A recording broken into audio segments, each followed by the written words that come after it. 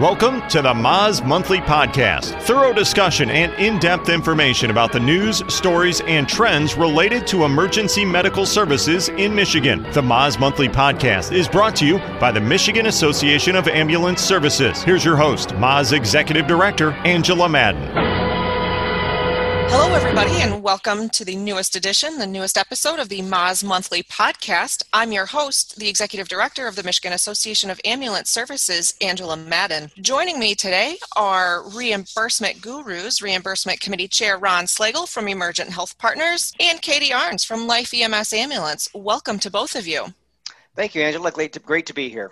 Yes, thank you, Angela. Ron, you have served on the Moz Board of Directors, I believe, since 1993, and as our reimbursement committee chair since shortly after that, 1995. How'd you get tagged with that job? So I came on the Moz board in 1993 after the general manager at Life Care Ambulance at that time left for another position, and thought, hey, this would be a good place to get some understanding what goes on across the state. So I got on the board. The reimbursement chair at that time was Bill Gephardt from Medic One Ambulance, where Jack Fisher, our current president, is executive director now. Bill then in 1995 took a new role as the executive director for Mobile Health Resources, and although they remained an affiliate member of our organization, since they were a billing service and not an ambulance service, couldn't remain in the chair role under our Moz bylaws. So I went on the reimbursement committee. They tapped me, and then I've served since 1995. And I've joked with people it's kind of a position for life. But at some point here in the next decade, I will probably retire and we'll have to tap someone else. But we've seen a lot of changes since the 1990s. Well, that's a great segue to introduce your co-chair. Katie, you've been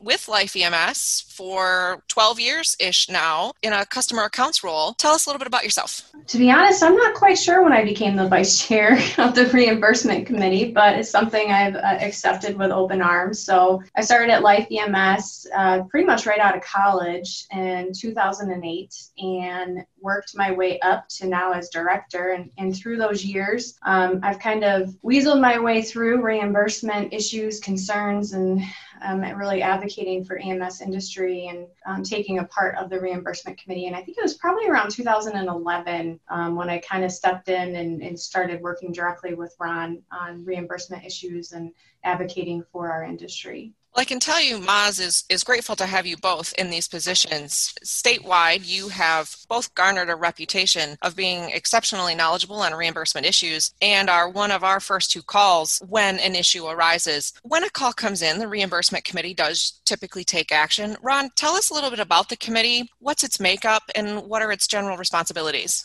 Sure. One thing I really like about a committee is it's really open to anyone who's a Moz member. And we have, I think, a representation from a wide variety of our membership. So that includes some cases owners, some place billing directors, sometimes the billers themselves, representing a good geographic representation of our members from across the state. And I think, we meet every other month, and we were meeting by conference call even before COVID came, but we found that to be an effective method of communication, and we're open to other members joining us to gain information, to give their input and ask their questions. So what exactly do you guys talk about in your committee meetings?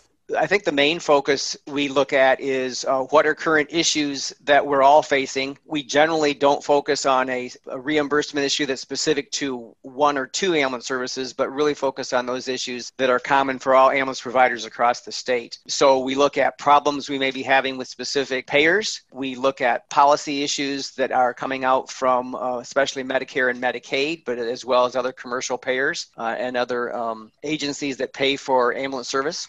And then work to problem solve those issues by sharing in our committee meetings and between meetings what has happened, giving examples through then the Moz office, so that as individual services, we're not seeing PHI that would be not appropriate for individuals to see. So we maintaining those levels of confidentiality on behalf of our patients, and then meeting with and advocating for our members with those payer groups, and then also working really closely in hand with our government relations committee on Moz, because a lot of things we have to deal with the Michigan legislature or the administration of the governor's office has impact on things that affect us day to day. And then finally, we serve as a resource to our members. We share best practices, keep them up to date on federal and state reimbursement issues, and this happens in a variety of ways. We've hosted in-person meetings and training sessions where we've had national speakers or state speakers. We've done virtual meetings, and then just sharing information by email blasts and other methods to keep everybody informed, because we represent from the largest services in Michigan to the very smallest, and we need to make sure all of our members have the opportunity to know the information that they need to have to do the best in their billing practices for their local communities. So it sounds to me like the two of you and your committee are really in the thick of current issues, reimbursement-related issues that are facing EMS agencies around the state and potentially even around the country today. Katie, what are some of those challenges that we're seeing agencies face right now?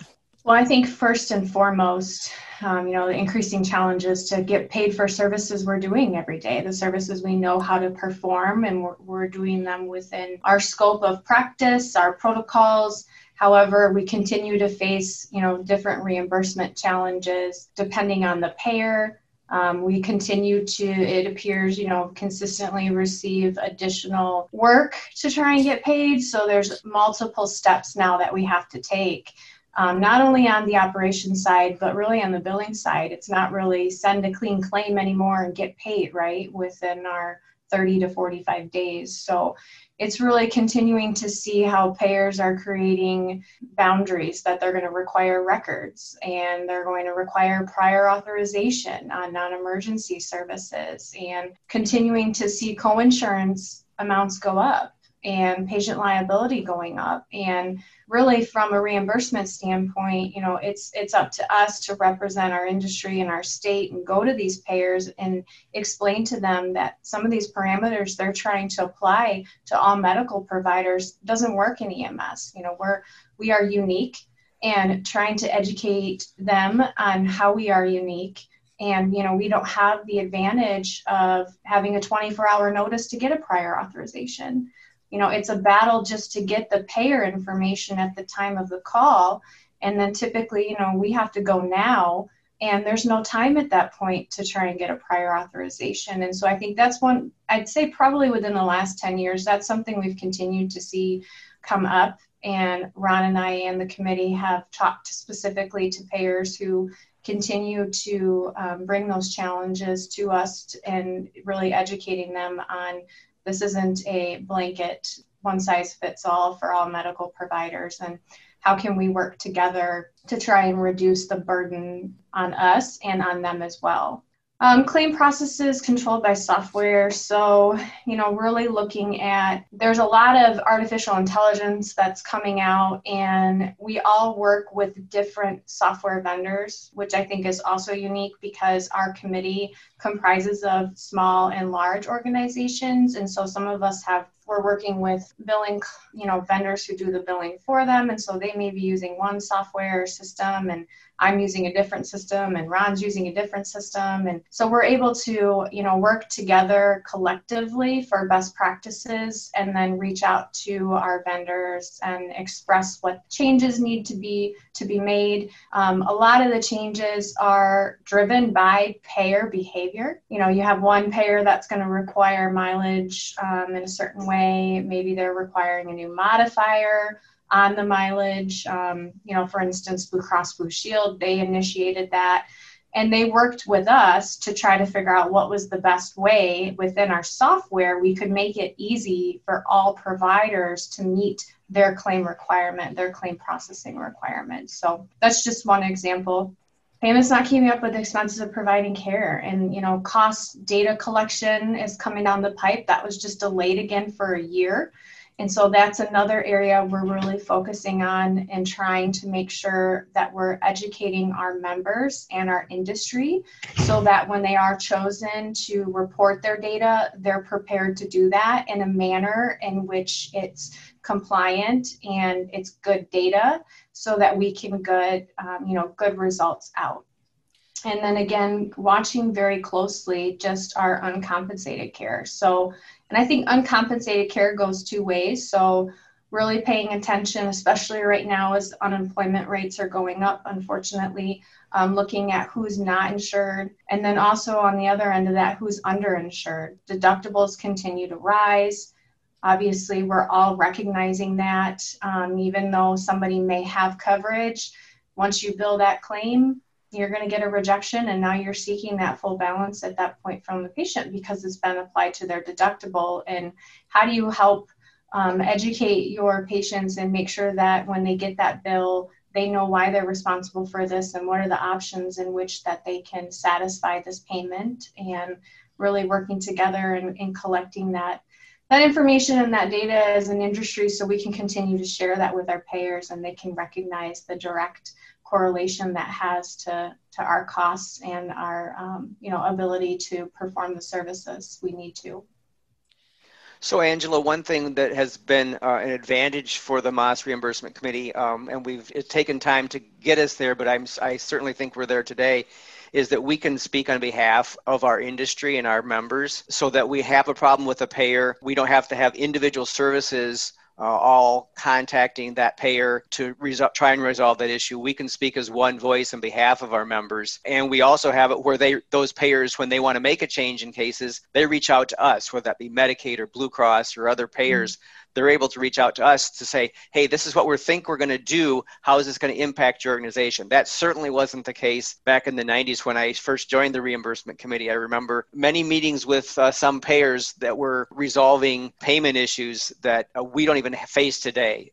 Some of the challenges of payers is they're very large and they have to pay claims for hospital, physician, DME, ambulance, and all other healthcare groups. And so they have processes that they have to put in place. And as Katie mentioned, EMS billing is a unique animal. And sometimes we don't get recognized of the challenges change that they might make for all payers will have on us as ambulance providers. So I think we serve as a resource and a voice for our members in that capacity. And I want to take the opportunity to point out that a lot of the changes and a lot of the items that you work on with various payers are beneficial to all EMS agencies around the state, not just particularly or specifically MAS members. The payers are going to make the change for everybody across the board because it makes life easier for them and it makes life easier for us as well. Katie, you talked a little bit about how billing and reimbursement can be unique from one agency to another, whether it's due to that individual agency's size, software vendors, yeah, their software, their vendor, right? They use a clearinghouse, yeah. Can you maybe talk a little bit about how the reimbursement committee approaches some of those issues? Yeah, so when Ron and I are, we'll have a provider that will reach out to either Angela, and then Angela will forward the concern to us or the question. And so really it's bringing it down to what is, first, is it a payer issue? So is it a specific payer they're experiencing it with? Could it be a system issue where maybe their system is pushing out the claim, for instance, with the information the payer doesn't need? And so at that point, it's really gathering the facts to try and determine which route do we need to go. Is it specific? And I think to Ron's point, what he was mentioning too, is we don't typically go straight to Medicaid and say all EMS providers are experiencing, a claim issue or getting this claim rejection. We really try to triage, I think would be the best word. We try to triage at the time that it's brought to our attention whether or not this is an isolated claim issue or is this system-wide. And so we will reach out to all of our members just and say, is anyone else experiencing the same issue? And if the answer is yes, then at that time, we'll gather information, claim examples without HIPAA obviously involved, and then we will reach out to our contacts at whoever the payer may be, or even another association that oversees that group of payers, and then we can approach that issue at that time. If it's not obvious, if maybe it's just isolated to that specific provider, then we will work together with them to try and troubleshoot. And a lot of times I think it just comes down to getting the policies and the procedures in a format that they can understand. And so it's recognizing that these really small providers, they don't understand billing. That's not their main priority. And so they may not realize that when they're not, for instance, we'll just say they're documenting mileage and it's not in the standard way the payer wants to receive it. That's something that we can work with them on and making sure they have the resources and the material that is needed to correct that issue. Thanks, Katie. I think that's important information for our listeners to know, depending on what type of agency they may be coming from. Remember, our podcast is available anywhere you may listen to your podcasts. Let's segue a little bit. Ron, I'm gonna point this question to you. There are a number of payers or payer groups that we have been working with fairly consistently and specifically. Can you talk maybe about some of those more recent specific examples and how we're working with those payers to resolve them? Sure. So one of them we work very closely with is Medicaid. We have worked with a variety of individuals over the years. One of the challenges we sometimes face is people move on to new positions or they retire. And so we have to align ourselves with new individuals. But the individual employees in our state Medicaid office have really been open to our suggestions, comments, and dialogue. So that we really appreciate that, because I know in some states, talking to our colleagues around the country, they either don't really have good relationships or conversations because the state offices aren't open to hearing from them. So we really appreciate that about Michigan Medicaid. So one of the things we've obviously really recently worked with them on is some of the impacts that COVID has had on our agencies. They've had emergency orders that have come down from the administration, but there's also been changes at the federal level that have rolled down through the states and to the local levels.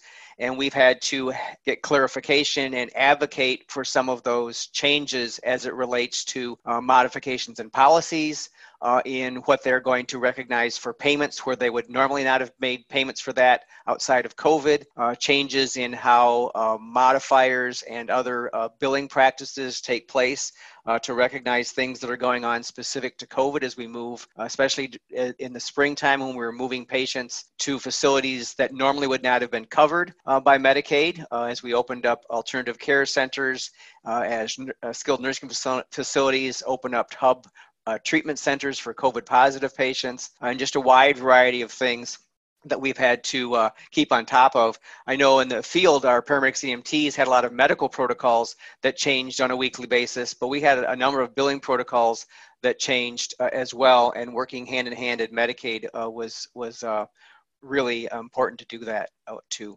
Katie, anything else that I missed? No, I don't think so. I think really just touching on the communication is key, and working together. And so having that relationship built with our Medicaid contacts so that they're comfortable coming to us and asking, hey, here's a policy we're presenting to implement. And then we're able to go back, obviously, to our committee and our members and see how that's not only just going to impact my organization, which is fairly large, and Ron's as well, but how would that impact, these small, really super rural areas as well. One of the other groups we work with on a regular basis is Blue Cross Blue Shield of Michigan. They're the largest commercial payer in our state, and so we really have built a good relationship with them, and I'm pleased to say that happens not only from the people who deal with claims and our provider-customer relationships that we have, but it works all the way up to the top levels of the organization, including some of their lead medical directors and administrative individuals. So that's been very beneficial. And I'd say Blue Cross Blue Shield is one of those organizations, because of that relationship we have. When they look to make a change or are considering a change, they actually seek out our input either on a formal or informal basis on a wide variety of topics. I think they're really looking at how healthcare is evolving. And we've had a lot of discussions with them related to community paramedic and treat-in-place paramedicine, which is coming out with our ET3 pilot program for a number of our Michigan providers.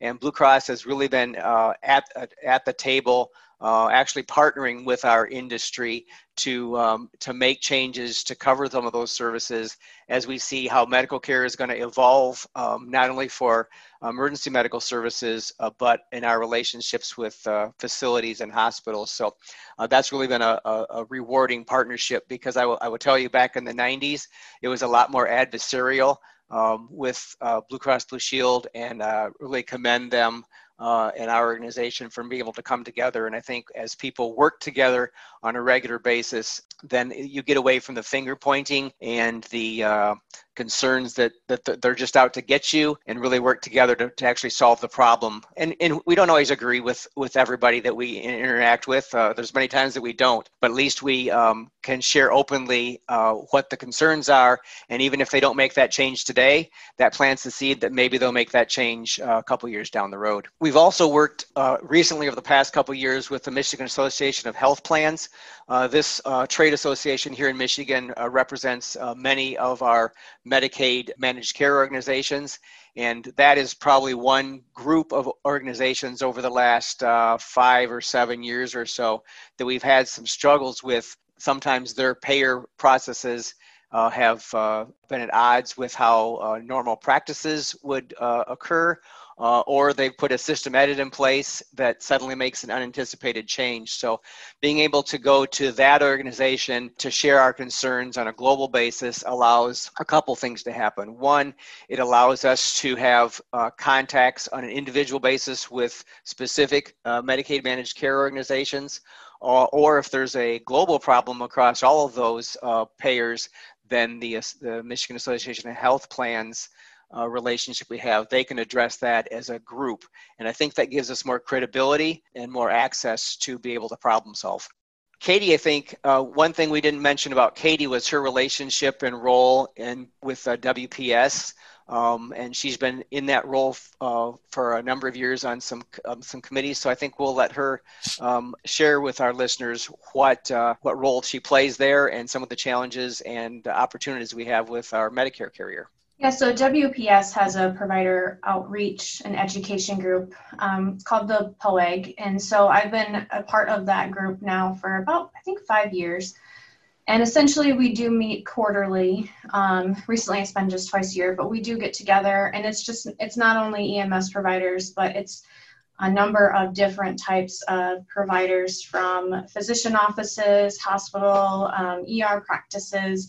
And we really sit down to the table and talk about how upcoming policy changes or current policy can impact each piece of the puzzle of healthcare and the outcome, and not only the policy, but how WPS can improve how they're providing that information from an educational standpoint. And so one of, I think, the wins from this is WPS has their learning center. And it's a great resource, and they've worked very hard on ensuring that there is a good amount of ambulance content on their site. And if you're not registered, I would definitely advocate that you go out and get registered for the Learning Center. And there are a number of webinars on there that are on demand that you can listen to or use as a resource as needed. And then also on there, you can register and receive upcoming events for either additional, hopefully at some point we'll return to in-person training, but in-person training, and then also online courses that will be coming up. And so they have reached out to us as an industry to get feedback as to what more can they provide in educational material. And what's really nice is that they don't only ask on what information they can provide to us as an ambulance provider, but how can they adjust the content for other providers, for instance, skilled nursing facilities, so that they can understand what ambulance services under, Part A they may be responsible for. So that's been a huge win. And again, they reach out to us proactively when they're looking at changes or adjustments to their policy to get our feedback before they just, blanketly and blindly send that out. Thanks, Katie. And I do want to add a quick note that we will make sure that a link to the WPS Learning Center website is in our show notes for today, so that anybody that does need access to it can make sure to get that. Thanks to both of you for going through that detail. So Ron, Katie, I want to take this opportunity to segue into some extremely important issues, topics that are more policy related, that are in the news right now today. And for future reference, we may need to come back and have in-depth discussions on any one or any number of these issues that we're about to talk about. But I think it's important that we at least let our listeners know that these are items that we are following. These are issues that we are tracking and paying very close attention to. The first one that comes to my mind is surprise billing or balance billing. This is a topic that's been widely in the news, both here in the state of Michigan and federally. One of you want to kind of update our listeners as to what we're watching, what we're looking for, potentially some legislative wins that we've already had on the topic, and where we're going moving forward on this issue. So I'll just add that there are current pieces of legislation in both the U.S. Congress and in the Michigan legislature looking at this. And it's one of those issues that concerns people. I think there's confusion about what surprise billing is. So it's a catchphrase right now. But when someone has a medical procedure, typically the surprise billing is they've gone to the hospital and they've had some kind of procedure, and some provider or some healthcare group in that scope of care isn't in-network provider for that hospital system, and therefore they get a larger bill than what they expected. That's typically what it's been in the past, but now I think it's really evolved to, I got this bill and I suddenly don't know how to pay it. And I think they're having a number of ambulance bills, both by air and ground, that have caught national and state attention in the news media. So I think that really plays into some of the people in the legislature pushing those ideas forward. I think the biggest challenge we have is that the costs for providing emergency medical services in our individual communities isn't fully covered by most payers, including Medicare, and definitely not by Medicaid. So the challenge is it's a cost shifting to commercial insurances, and they're really trying to ratchet down on how much they pay. But if we don't address the systemic challenges that we have of how reimbursement is provided to care for EMS services in our state, then surprise billing is not really addressing the issue at hand. So I think it's the popular topic, and we're obviously paying very close attention to it. The good news is at the state level, we've been able to carve out ambulance services, so we're not in the current legislation.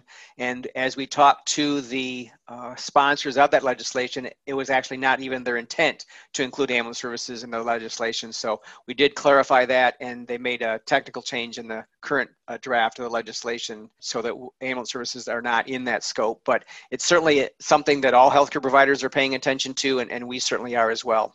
Thanks, Ron. In there, you briefly touched on cost shifting from Medicaid and Medicare to the commercial payers, and the commercial payers paying more attention. Is there a way, or what is happening at the federal level to help us identify what our costs are to providing service? And will that help potentially solve or at least provide additional information to all the billers as it relates to surprise or balance billing? So I think, one of the things we've touched on briefly already is the cost data collection that CMS is going to require that we report. For providers that were selected, they should start collecting their data for year 2021, and then they will report that data in year 2022. And so I think that this is step one. As an industry, we have always indicated, we've always advocated that we are not reimbursed at our cost. And I think to answer your question, Angela, we are only going to be as good as the data we get, because if we receive poor data, then we're going to receive poor results. And so it really comes down to providers understanding what their cost is and also understanding what their revenue is. And so, cost data collection, it hopefully will show in writing that many of us are obviously being reimbursed under our cost.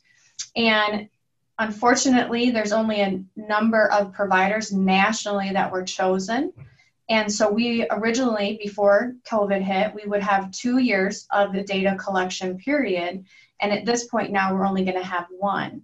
And so as an industry nationally and locally, we are going to have to advocate more than ever based on what those numbers show and be educated on what our cost is so that we can be prepared to have those conversations with payers, counties, facilities, etc., because that information I think is going to continue to be publicized, and it can take just a really small group of bad numbers to represent, unfortunately, a whole. And I don't think that that's the case. It's just going to come down to do providers understand what their expenses, what their costs are, and then also what revenue is. And from our reimbursement committee standpoint, we're going to be really focusing on this through the next year so that we can get out to these smaller providers and make sure that they understand the information that CMS needs, and to make sure that they're reporting it accurately, so we can collect good data and hopefully get good results. So this points out one of the uniquenesses of emergency medical services, the healthcare provider group. We don't have hospitals or physician offices that are either for-profit, nonprofit, volunteer, fire-based, or government-operated. Most other healthcare is either for-profit or nonprofit. There's a few cases, a few isolated cases that there might be a government-run hospital, but those mostly have waned as well. So we have a unique spread of delivery models in our state and across the country that the payment models have not accounted for. And so Katie's point is very accurate, that truly recognizing our expenses and our revenues that are associated with providing care to our communities is essential. Many organizations have used a variety of methods since the 1970s and 80s, when ambulance services as we know them today have evolved.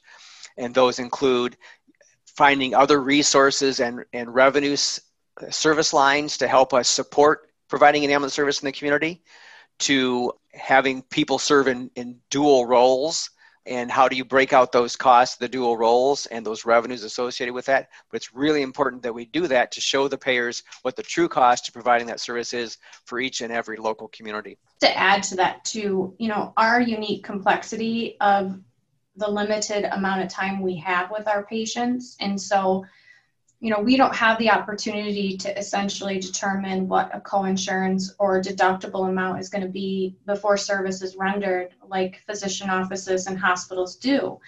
And, I had it the other day. I had a doctor's appointment, and, you can register online now. And before I could hit confirm, it asked for my payment.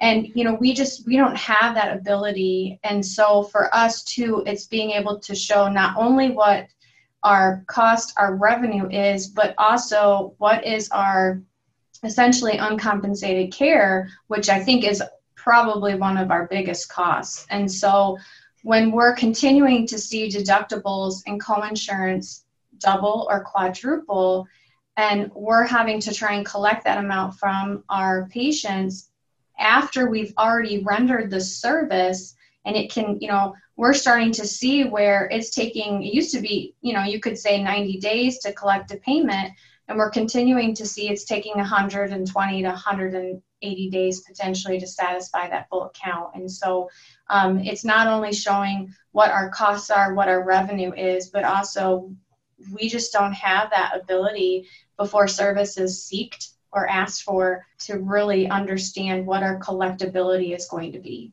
You've both touched on some of the changes in the reimbursement landscape that have happened over the course of the industry's lifetime, dating back into the 70s and 80s, as Ron mentioned, to EMS agencies as they are today. How has our current situation, how has COVID-19 affected this landscape, and how do we move forward from here? How do we work through this situation to resolve any of those challenges? I think that's one of the topics that all EMS leaders are facing right now. And it's a multifaceted challenge. It includes the challenge that we're all facing of not enough EMTs and paramedics to meet the needs of our services and requests for service, but obviously taking care of our workforce as they're exposed or potentially exposed to COVID as they work. But I think it's really, it's been a reset in healthcare. So we've seen, unfortunately, COVID ravage the population of Michigan residents that often are in skilled nursing facilities. And so those facilities appropriately have looked at how to better protect their residents and how do they provide health care for them when they may have them more securely locked down and not potentially exposed to the virus.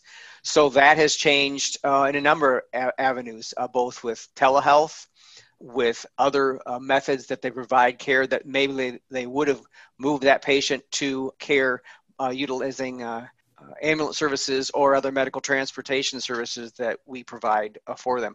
They've kept those residents in place, and that may be for the medium or the long term. So I think we have to address that and see how that changes, because as we know, unfortunately, we're volume driven. So as volume drops, that impedes our ability to continue to provide the services in the timely fashion that everybody has accustomed to, especially when we're facing a crisis of EMS staff, not only here in Michigan, but across the country. I think the other area related to COVID relates to the pilot program that the Centers for Medicare and Medicaid Innovation, CMMI, has rolled out to now implement after a COVID delay, ready to implement that in January of 2021. And one of the aspects of that is payment for treat in place. That's not something that most providers, certainly not Medicare, currently do, but we certainly saw an increase in treatment in place during the peak of COVID, as not only did patients not want to go to the emergency department, but we also had the hospitals saying, if that patient doesn't need to show up here in our emergency department, then let's treat them at home. But in many cases, we didn't receive payment as ambulance service for that. And I think that payers, including Medicare, Medicaid, will be looking at that to evaluate if that's a better method and appropriate method for caring for patients in the future. Thanks, Ron. And that program that you're referring to is called ET3, or Emergency Triage Treat and Transport. And again, will be implemented starting in January of 2021. Katie, the models of payment seem to be changing. Can you talk a little bit about that? Yeah, and I think, touching on treat in place again, that's going to be probably in the upcoming 5 years. I anticipate we're going to continue to see a huge push on treat in place. And also looking at probably with that risk-based payment models too, potentially. So, as the payers continue to look at how they can control their cost and their expenses, then how can they seek us out as a partner in that to perform, treatment at home, and whether that means potentially within our current scope, or potentially looking at expanding our current scope of practice. And so I think that's going to be probably number one, not only on Medicare, which it should be, but also as we continue to work closely with our commercial payers too. I think that's going to continue to be on their list of looking at how they can partner with EMS agencies, or continue to look at how that can be a covered benefit. And then also, it's also looking at, can we partner in a telehealth fashion, and, is that part of treat in place, and really should it be a part of treat in place? I think that's a different conversation. I think, we are already doing treatment in place today without the telehealth component, and we're doing it within our protocol and our scope, and that's been fine. But can we continue to advance that level of care?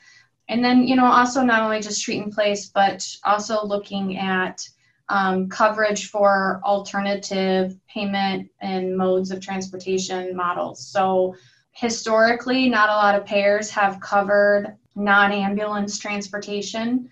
And so I think that's something that we can continue to look at. There is data to show that, people are not getting to their appointments that they need for preventative care, and that obviously can increase costs down the road and lead to higher level of care that's needed and such. So I think that's something that will be coming down the pipeline as well. Katie, that's a great point. I was just in a meeting with hospital administrators yesterday where a physician indicated that the commercial insurances in particular are really changing and pushing the how care is delivered, and specifically being if a patient's in an emergency department and really doesn't need to be admitted to the hospital, that they send that patient home. But that doesn't mean that that patient doesn't need continuing medical care.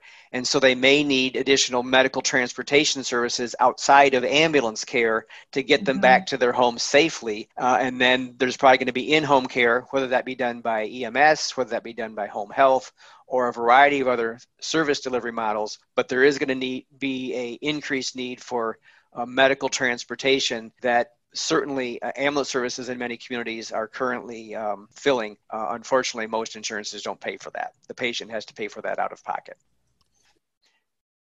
So one of the things we're really paying attention to right now, putting all political views and other things aside, is what the U.S. Supreme Court is going to do as it faces a ruling on the Affordable Care Act. We all have personal perspectives, we all have professional perspectives, but I think I just want to lay out what that impact could be if the Supreme Court would rule that the Affordable Care Act is not constitutional. That would have pretty large scale effects across the country. And I'm not judging of whether they should or shouldn't. They're going to rule how they're going to rule, and we don't have any impact on that. If it would go away, though, in its entirety, expanded Medicaid goes away. That's a huge impact for not only the beneficiaries who have that care, but for us as providers, especially in MS, who a lot of our uncompensated care, we at least got Medicaid coverage for. And I can speak to the next one as a parent. I have 2 college-age children on my health insurance. The Affordable Care Act allowed children to stay on their parents' insurance until the age of 26. And the other important factor that comes to mind is that under the Affordable Care Act, EMS was defined as an essential service, thereby requiring commercial insurances as well as those specifically under the Affordable Care Act to cover our ambulance services. So those are 3 important aspects, and we'll see how that all plays out in the upcoming weeks and months. I think it's scheduled. There's a case coming to the Supreme Court within a couple of weeks.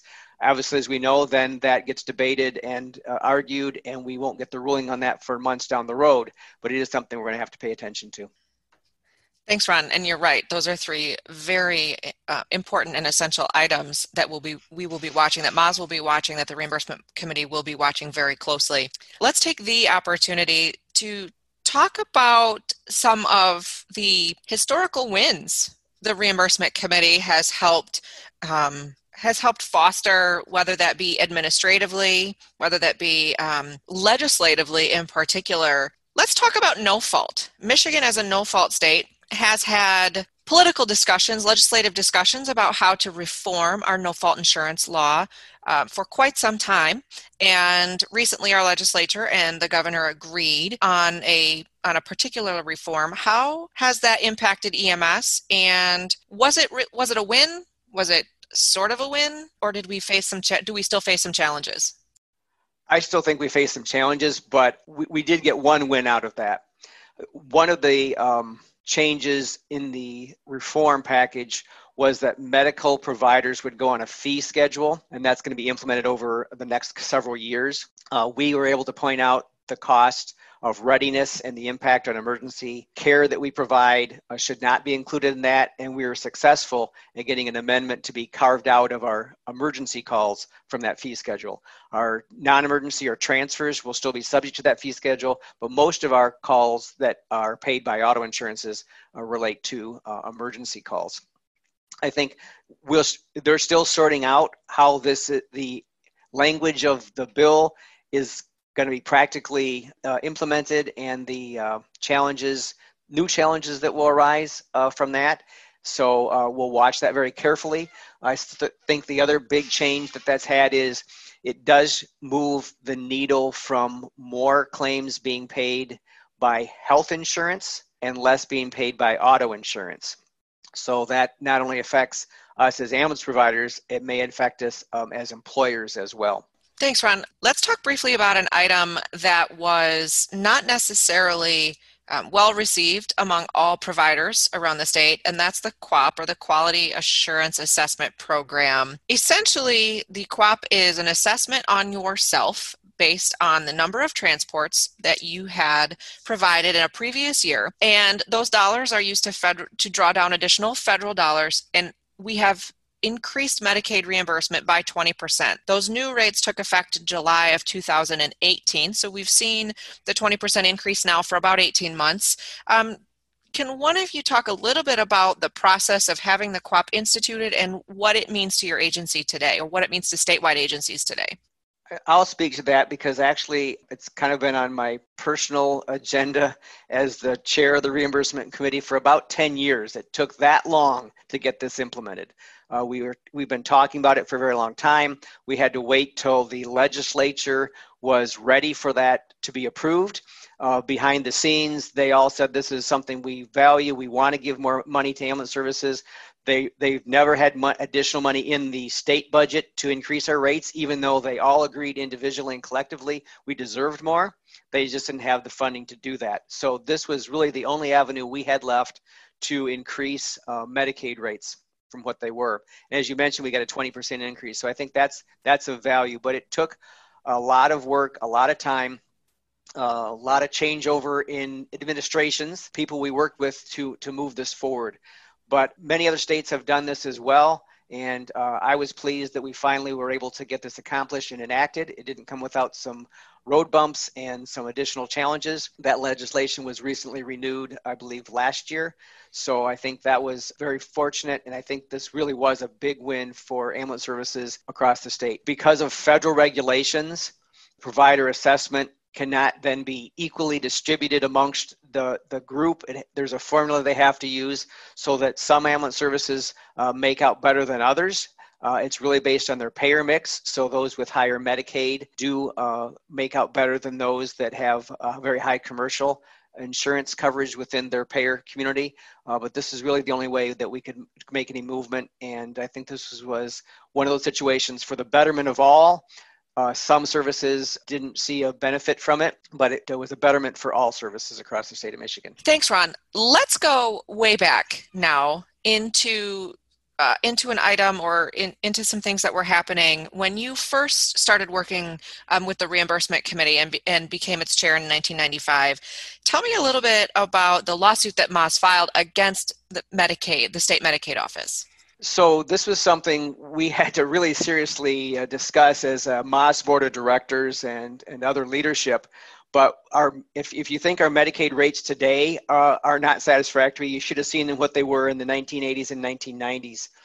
And we decided that we had to sue the state of Michigan. And we didn't take that lightly. That's not something you just wake up one morning and go, I'm going to sue the state of Michigan. That kind of has the potential to burn bridges.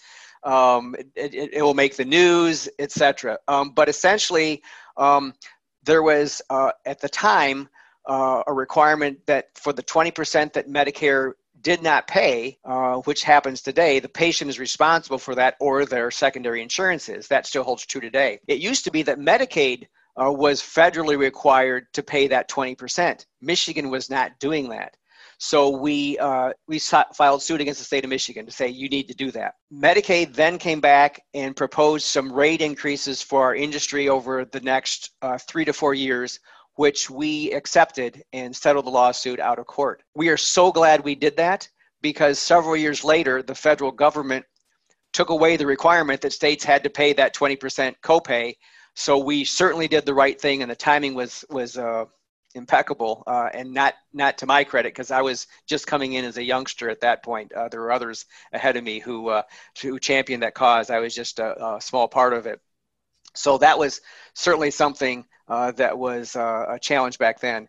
One of the other big challenges that we had early on when I was in this role, and I alluded to it earlier in the podcast, was the more adversarial relationship we had with Blue Cross Blue Shield. We had some really significant claims processing issues going on. We were meeting with them every quarter to try and resolve these kind of issues. But over the years, as we worked out those specific problem areas, that allowed us to build some relationships. And Blue Cross Blue Shield has been a valuable partner for us for many years now. And it certainly was not that case back in the 90s. I think the other big win that we saw when I first came was that insurance checks used to go, if you were a non-participating provider, it used to go to the patient. And so our ability as an ambulance provider to collect that money from the patient was very challenging. So we actually then went to the Michigan legislature to address that issue as well, and we're successful at getting that accomplished. That was a big win, and that took a lot of time, a lot of energy meeting with our legislators, because the insurance companies didn't want to have that change made. But we pointed out that was the best thing to do, and it really wasn't appropriate to put the patients in the middle of that. And so we were able to get that change made, and that's something that having a committee and a state association has really benefited all providers. I want to close our episode today and make a point to both of you, and then get your reaction to this. The item or the statement that Positive Relationships has played a key role in the work that Moz as an organization and each of the individual committees within Moz has done has played a key role in developing the policy and helping put forth ideas, whether they be legislative or administratively, that have turned into positive results for EMS agencies around the state. We saw that in our earlier conversation with Moz Board President Jack Fisher as he talked about positive relationships on the grassroots side. We saw that when we talked to Moz Legislative Committee Chair Jeff White about positive relationships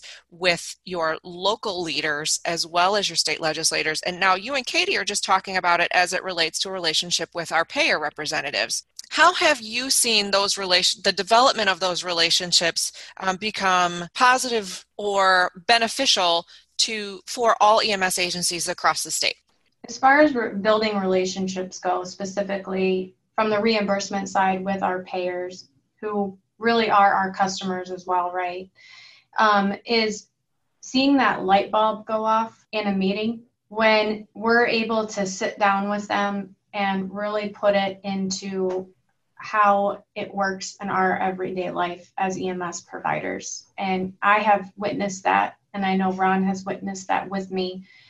And creating that relationship and that level of trust, and specifically when there is a lot of turnover on the payer leadership side, which we have experienced pretty much every year, it seems we'll have a contact and then we have to find a new contact.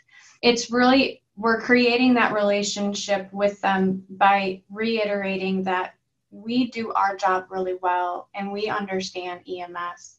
And it's up to us to be able to get them to understand what a day in the life looks like for not only our EMS providers on the front line, but also for our call centers, our dispatch center, and then also for our billers, and the time it takes for them to fulfill seeing that claim come through for payment. That has been for me probably the most fulfilling part of being a part of our committee, is being able to sit down with them and represent our industry and see the light bulb go off, and then see how they're able to, hopefully the goal is, change or make that impact within their policy or their organization for the betterment of ours. Let me give a specific example that I experienced.